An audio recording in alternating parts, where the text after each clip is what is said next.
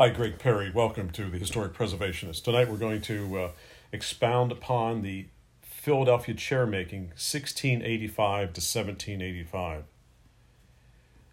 Chair making is the highlight of all furniture making. It's the combination of art, engineering, science, craftsmanship, and it hit its peak in that 100-year period in the colonies in Philadelphia. I mean, it's almost unjustifiably incorrect that we can transpose or even contrast and compare Philadelphia chairs with those of the UK. I mean, they're a different type chair, and we have to remember that our styles came from their styles, lagging 20, 25 years behind. And, Thomas Chippendale was setting the trends in the UK with a couple other major makers. And let us not forget that Chippendale, by and large, didn't come up with many of his own designs, even in the various editions of the Director, his design book. They were stolen, absolutely stolen from the French. The French were setting the designs in the world since 1650. He would attend various gallery openings through the 17th, or those early 18th century, rather, and Chippendale himself, he would send his underlings over. They'd buy components, they'd buy chairs, they'd try to buy people, they'd try to buy designers, buy everything about it. So in a roundabout way, here in the colonies, say we're talking about Philadelphia chairs, it all comes around in a very, very circuitous way. But nothing is a more beautiful form. And the Philadelphia chair, like a very beautiful woman, she's beautiful on all angles. And this was the intent of these artisans, that chair would sit in the middle of the room, say in front of a gaming table or a tea table, and just captivate the audience. And there was a point where, the great artist had to succumb to the great furniture makers sometime in that first quarter of the 18th century. Furniture ruled well over painters. I mean, painters were just in another 3 or 4 leagues below the furniture makers, and with these wonderful carved frames that were encasing these pieces of art, these paintings. Nobody was buying the paintings; they were buying the frame themselves. So very, very interesting. So the use of sets of chairs was significantly different in the 18th century from the present time.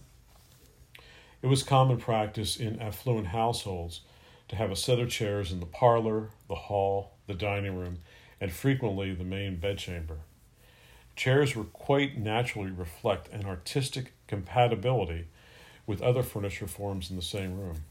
So as we've spoken in the past podcast, for instance, clocks, say tall case clocks, their cases in the beginning were very utilitarian.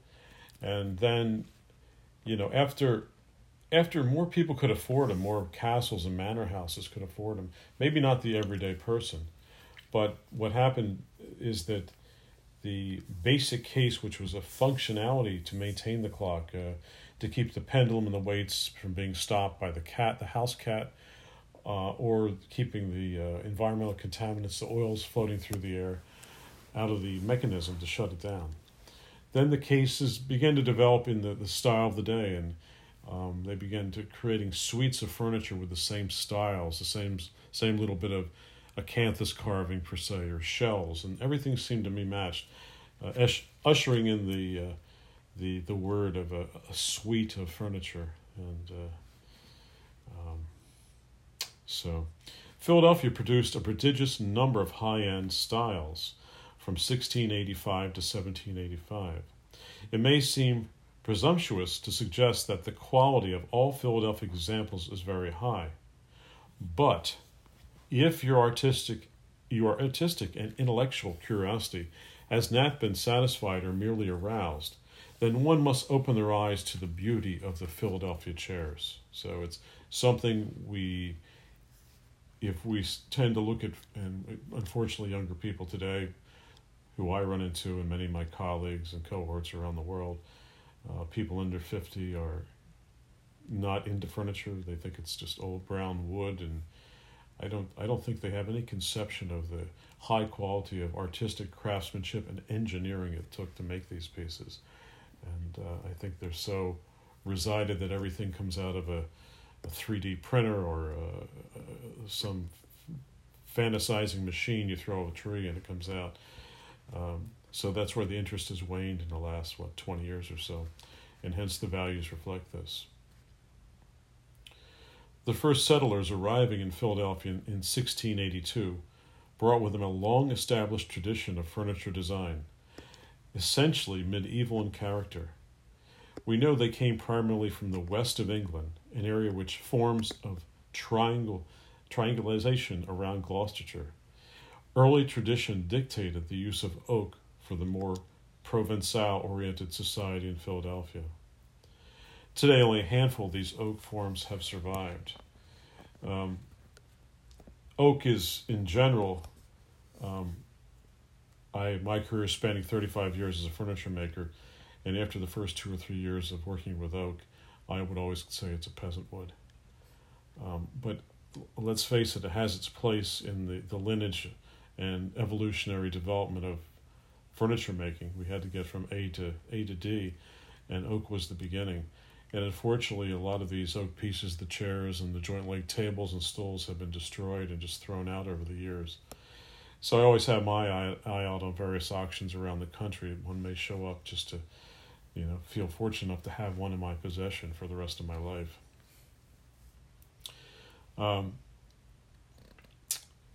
And don't forget these oak forms, these chairs. These were literally plank seat chairs. The backs were a plank, and it was the most rigid, uncomfortable, bloody thing you can imagine. And that form had basically square legs with a stretcher system underneath, and it had the carved plank back. The back became carved and decorated, and eventually, as the styles changed, that carving would creep and find its way onto arms, stumps, legs, aprons, and things of that nature. So this is just the beginning. Since walnut timber had become the fashionable wood toward the end of the 17th century in England, it quickly replaced oak in Philadelphia. So walnut to me today is it's the ultimate domestic wood. It carves so well, carves easily. It's hard but not too hard. It carves crisp. I can make a good line, a good cut with a good sharp carving tool. It comes already stained. It's already chocolate brown. It's a bit porous, but not too porous. I think in most cases a lot less porous than mahogany. So it's kind of the ultimate cabinet wood. But in my career, since began in the mid '80s, early '80s, walnut was really out of vogue and has never come back yet. And again, it's this adage of, quote, old brown furniture. We don't need it in its older antique state, nor do we need to create something out of it now. So it gave us a luxury of having a wood that could be much more easily carved and less tool breakage and things of that nature. In Philadelphia, the Queen Anne style came into vogue in the 1720s, featuring this walnut timber. Most of the seating furniture has an angular cabriole leg. The earliest chairs had square seat frames. The opening years of the Chippendale period saw Philadelphia becoming the richest city in the colonies in the 1760s, manifesting itself in the first generation of Quakers. And the Quakers were the real movers and shakers. They were the real commerce heads. They were laying down the lines of commerce in Philadelphia. It's hard to believe that back in those 1760s, Philadelphia was the capital, and it actually dwarfed New York, Boston. There was nothing close to Philadelphia. So what happened here is all the great master craftsmen from England, Scotland, Wales, Ireland, anyone who wanted to come here came to Philadelphia, and hence the greatest style and the greatest complexity of furniture was made in the Philadelphia style. By the third generation, the Quaker class began dictating decorative taste. A growing sense of opulence prompted a traveler to write in the London Gentleman's Magazine that Philadelphia was culturally second only to London in the world. And again, we're talking about culture, design, anything that was chic. So Philadelphia at that point, hard to believe, but no, it was. 1760s to around 1800, only second to London. And Paris was probably lagging behind. Paris would have been the cultural epicenter probably from the 1650s up until the 1750s. Understanding the Chippendale style is quite complicated by terminology. The English developed hierarchical examples through the period, or reigns, of George the First, Second, and Third. Yet Chippendale is the only work with Thomas Chippendale's designs. So, one of the few makers, what makes Chippendale interesting, and now we've spoken about him in the past, is Chippendale was really one of the first that we know about that had a shop set up to fulfill all the needs. There were jointers, there were plankers of timber, there were carvers, designers, and builders, finishers, everything under one roof, even down to, as we spoke in the past, Chippendale actually setting up his entire funerals, making coffins, providing the pallbearers and the carriage. So this is, quite interesting, which, again, he's the only one we can really relate back to. All the other makers and carvers, everyone else was doing it in a cottage industry style. Just say on a South Street or Walnut Street in Philadelphia, you would have had a joiner, and they would have rolled the timber right next door to the builders of the furniture, and it was put together in a cottage industry, not under one roof. That made Chippendale quite unique. In America, we are forced to call all chairs that are not Queen Anne Chippendale, but actually only a small portion of these relate in any way to Thomas Chippendale's, his cabinet maker's director, published in 1754. And we must remember that the Philadelphia version of Thomas Chippendale and the English version are two different things. The brilliance of the Philadelphia school is evidenced in the superseding in its continual awareness of these new fashions in London, incorporating those suitable and reinterpreting them without ever losing their own native, original, and artistic integrity. So let's talk about Queen Anne, and generally in America, the style runs from 1720 to 1760. So in this time, you're talking basically the English counterpart would have been George III. Turnings were to a joiner and a turner in the William and Mary period what line was to the cabinet maker in the Queen Anne period. It would seem that the success of the Philadelphia style in part resulted from the strong disciplinary nature of Quakerism. In these early years, while the city was growing and prospering, the arts and affluent lifestyles were looked upon as a sensuous form of enjoyment. So food was really second nature. Who's who and what you had and your amount of culture that you carried was dictated by, and not what you wore, but by your dwelling, your home.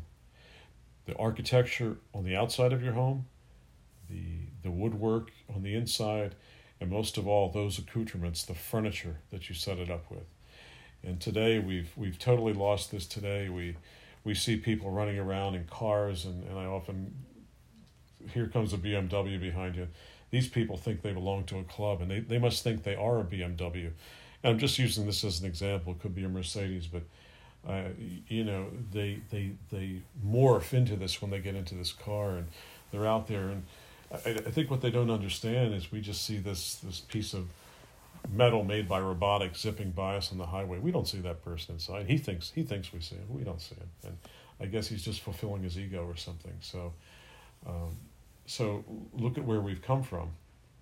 So we've come from aggrandizing things made by serious craftsmen, artists, and engineers to stuff plastic and metal and objects made by robots. So that shows where our quality values lie today in this world. The simple, unadored furniture of the first period had fostered in the craftsman a basic and fundamental understanding of line and proportion, acceptable to most segments of the society. The continued impact of current English fashion that was present in the rest of the colonies was basically apparent in Philadelphia. One must recognize that Bristol and London were only 6 to 8 weeks away from each other, and that a ship could bring news to Philadelphia of the most recent vogues in a matter of 3 or 4 months. So even though a boat could bring this information in 3 or 4 months, I don't really think that the Philadelphia merchant nor the Philadelphia buyer had the beat of the fashion of the furniture or the decorative arts. It took years, and I think for the most part it actually took these Philadelphians or the New Yorkers at the time or Bostonians to make trips to Europe to see these decorative arts and to order them and have them shipped back. And once their friends started seeing that, that's when the stylistic changes took over. And then they, for instance, they may have brought the British versions back, and it was a hassle. Look, it's a hassle to ship these things over. It's expensive. It takes a long crossing. It's dangerous. So you can get your cabinet maker, furniture maker down the street and say, "Hey, can you make me something like this?" And hence, this next style was in its infancy and being developed. Benjamin Franklin wrote to his London agent to order for his new Philadelphia home the most current canary yellow damask, all in silk. And this damask traditionally at that point was all made in Italy, but probably mercantile through London. But we must also state that Quakerism impeded acceptance of a lot of the cutting-edge flamboyant and decorative styles that could have been added to Philadelphia furniture designs. So in retrospect now, the Quakers were running commerce of every way, shape, or form, tavern life to selling decorative arts to selling homes, building homes, laying out the city. They did it with a conservative edge, so to speak. So, and that may not have been a bad thing, because maybe the Philadelphia design could have been really over-designed with too much flamboyant carving. So I think the secret to Philadelphia furniture is great proportion, number one. Phenomenal line and just exceptional ornamentation applied over that. The English antiquarians successfully marketed Irish furniture to their collectors in the 19th and 20th centuries as English products. These were very high-end designs to alter the Provençal image. Lines are blurred and problems exist in an absolute identification. So whether we're talking about the line between Queen Anne and Chippendale or Irish and English, Scottish and English, there's always blurred lines. I mean, the blurred lines of cabinet making shops or commerce, or that's for another talk. There is no absolute English counterpart to the Philadelphia Queen Anne chair, and therefore we may proudly look upon it as a native invention of good line and proportion. It was not until the end of the period that one can fully experience the evolved Philadelphia concept of line and proportion with its compass-shaped seat, end back, and the fully expressed shell and voluted crest rail.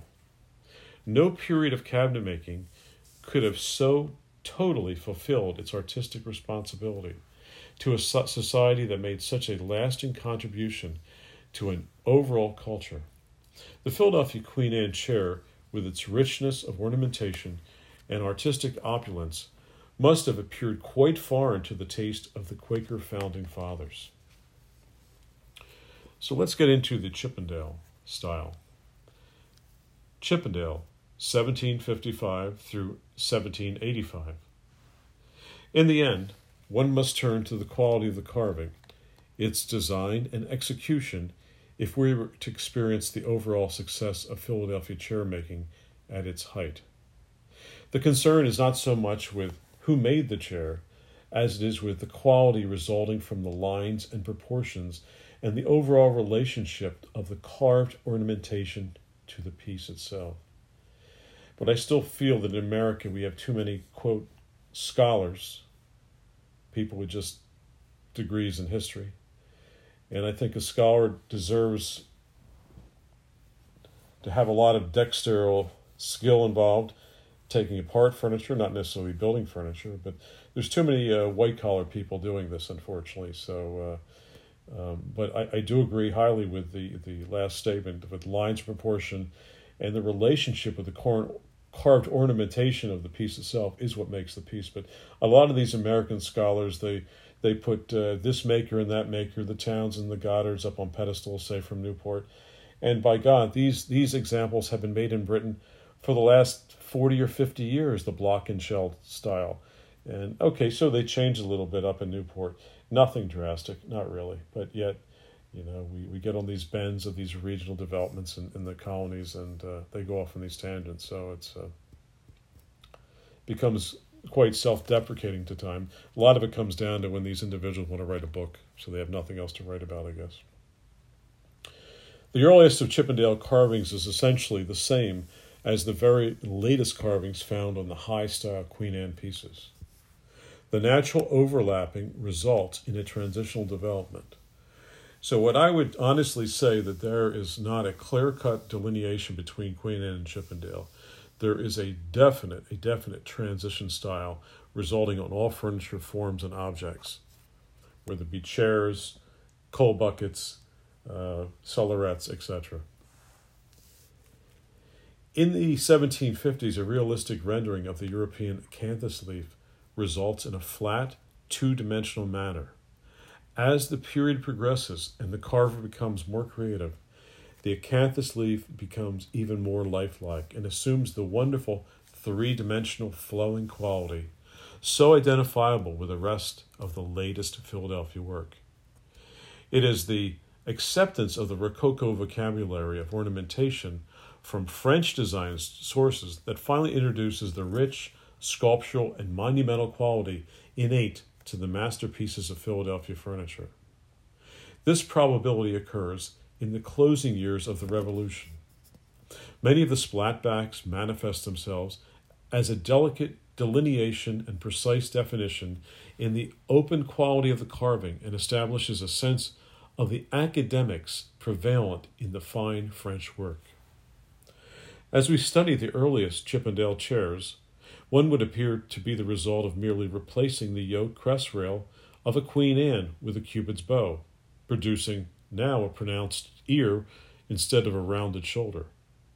The line, therefore, continues to be strongly vertical with a relatively small proportioned seat frame.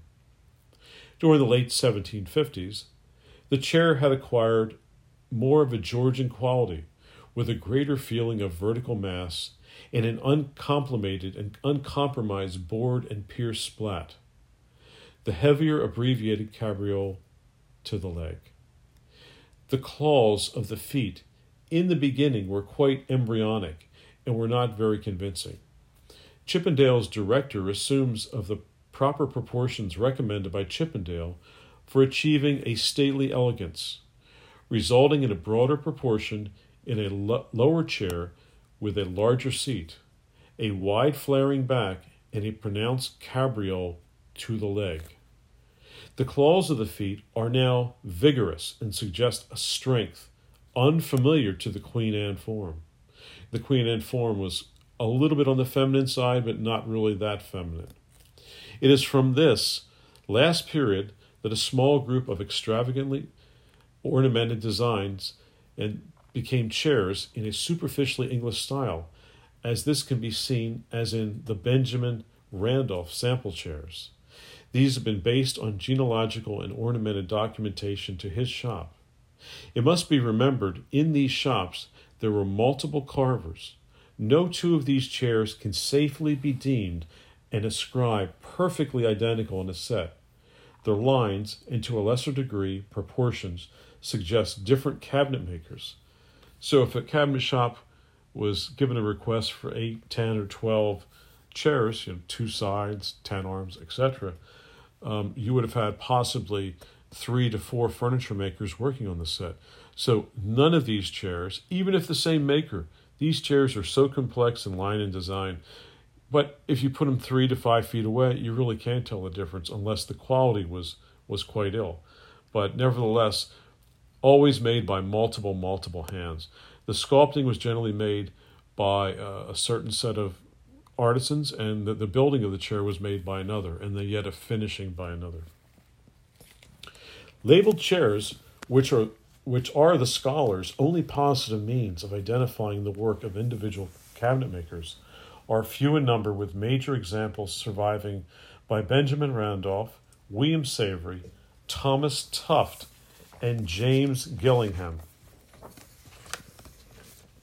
The Philadelphia chairmaker rarely used the compass seat without ballooning the back as well. As a conservation measure, he generally applied a piece of wood to the inside of the back stiles to permit the sweeping curves so much part of this design.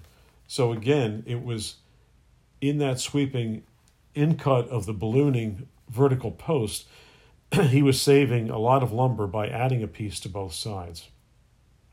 In the same vein, to conserve wood, he applied his seat rim to the massive members making up the seat frame. From the middle of the Queen Anne period on, he invariably extended his seat frame tenons through the back stiles, producing an exposed tenon. So in Philadelphia, it's one of the really only cabinet-making schools in the colonies, showing the exposed tenon through the back post.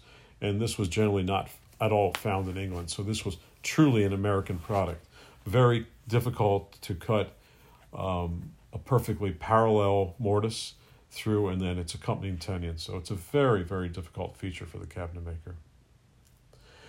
This feature is really seen other than the Connecticut Valley and in the west of England. In both the Queen Anne and Chippendale periods, the stump leg was the rule as opposed to the variety of shaped leg forms common in other colonial schools. And again, when we talk about a style or a city in the colonies, we call them a school. The Philadelphia school, the Baltimore school, the Savannah school. And that was their regional characteristics is what we're referring to. The internal construction corner blocks of the Chippendale chair were made up of two pieces of vertically grained secondary pine timber glued together and dressed to a quarter-round shape. The early Queen Anne chairs frequently had veneered walnut splats in skirts of walnut core wood, an English feature and probably indicative of an earlier date. Finally, the undersides of the seat skirts of Chippendale examples are usually shaped to some degree. All these features are significantly prevalent to have been part of the instruction learned during one's apprenticeship.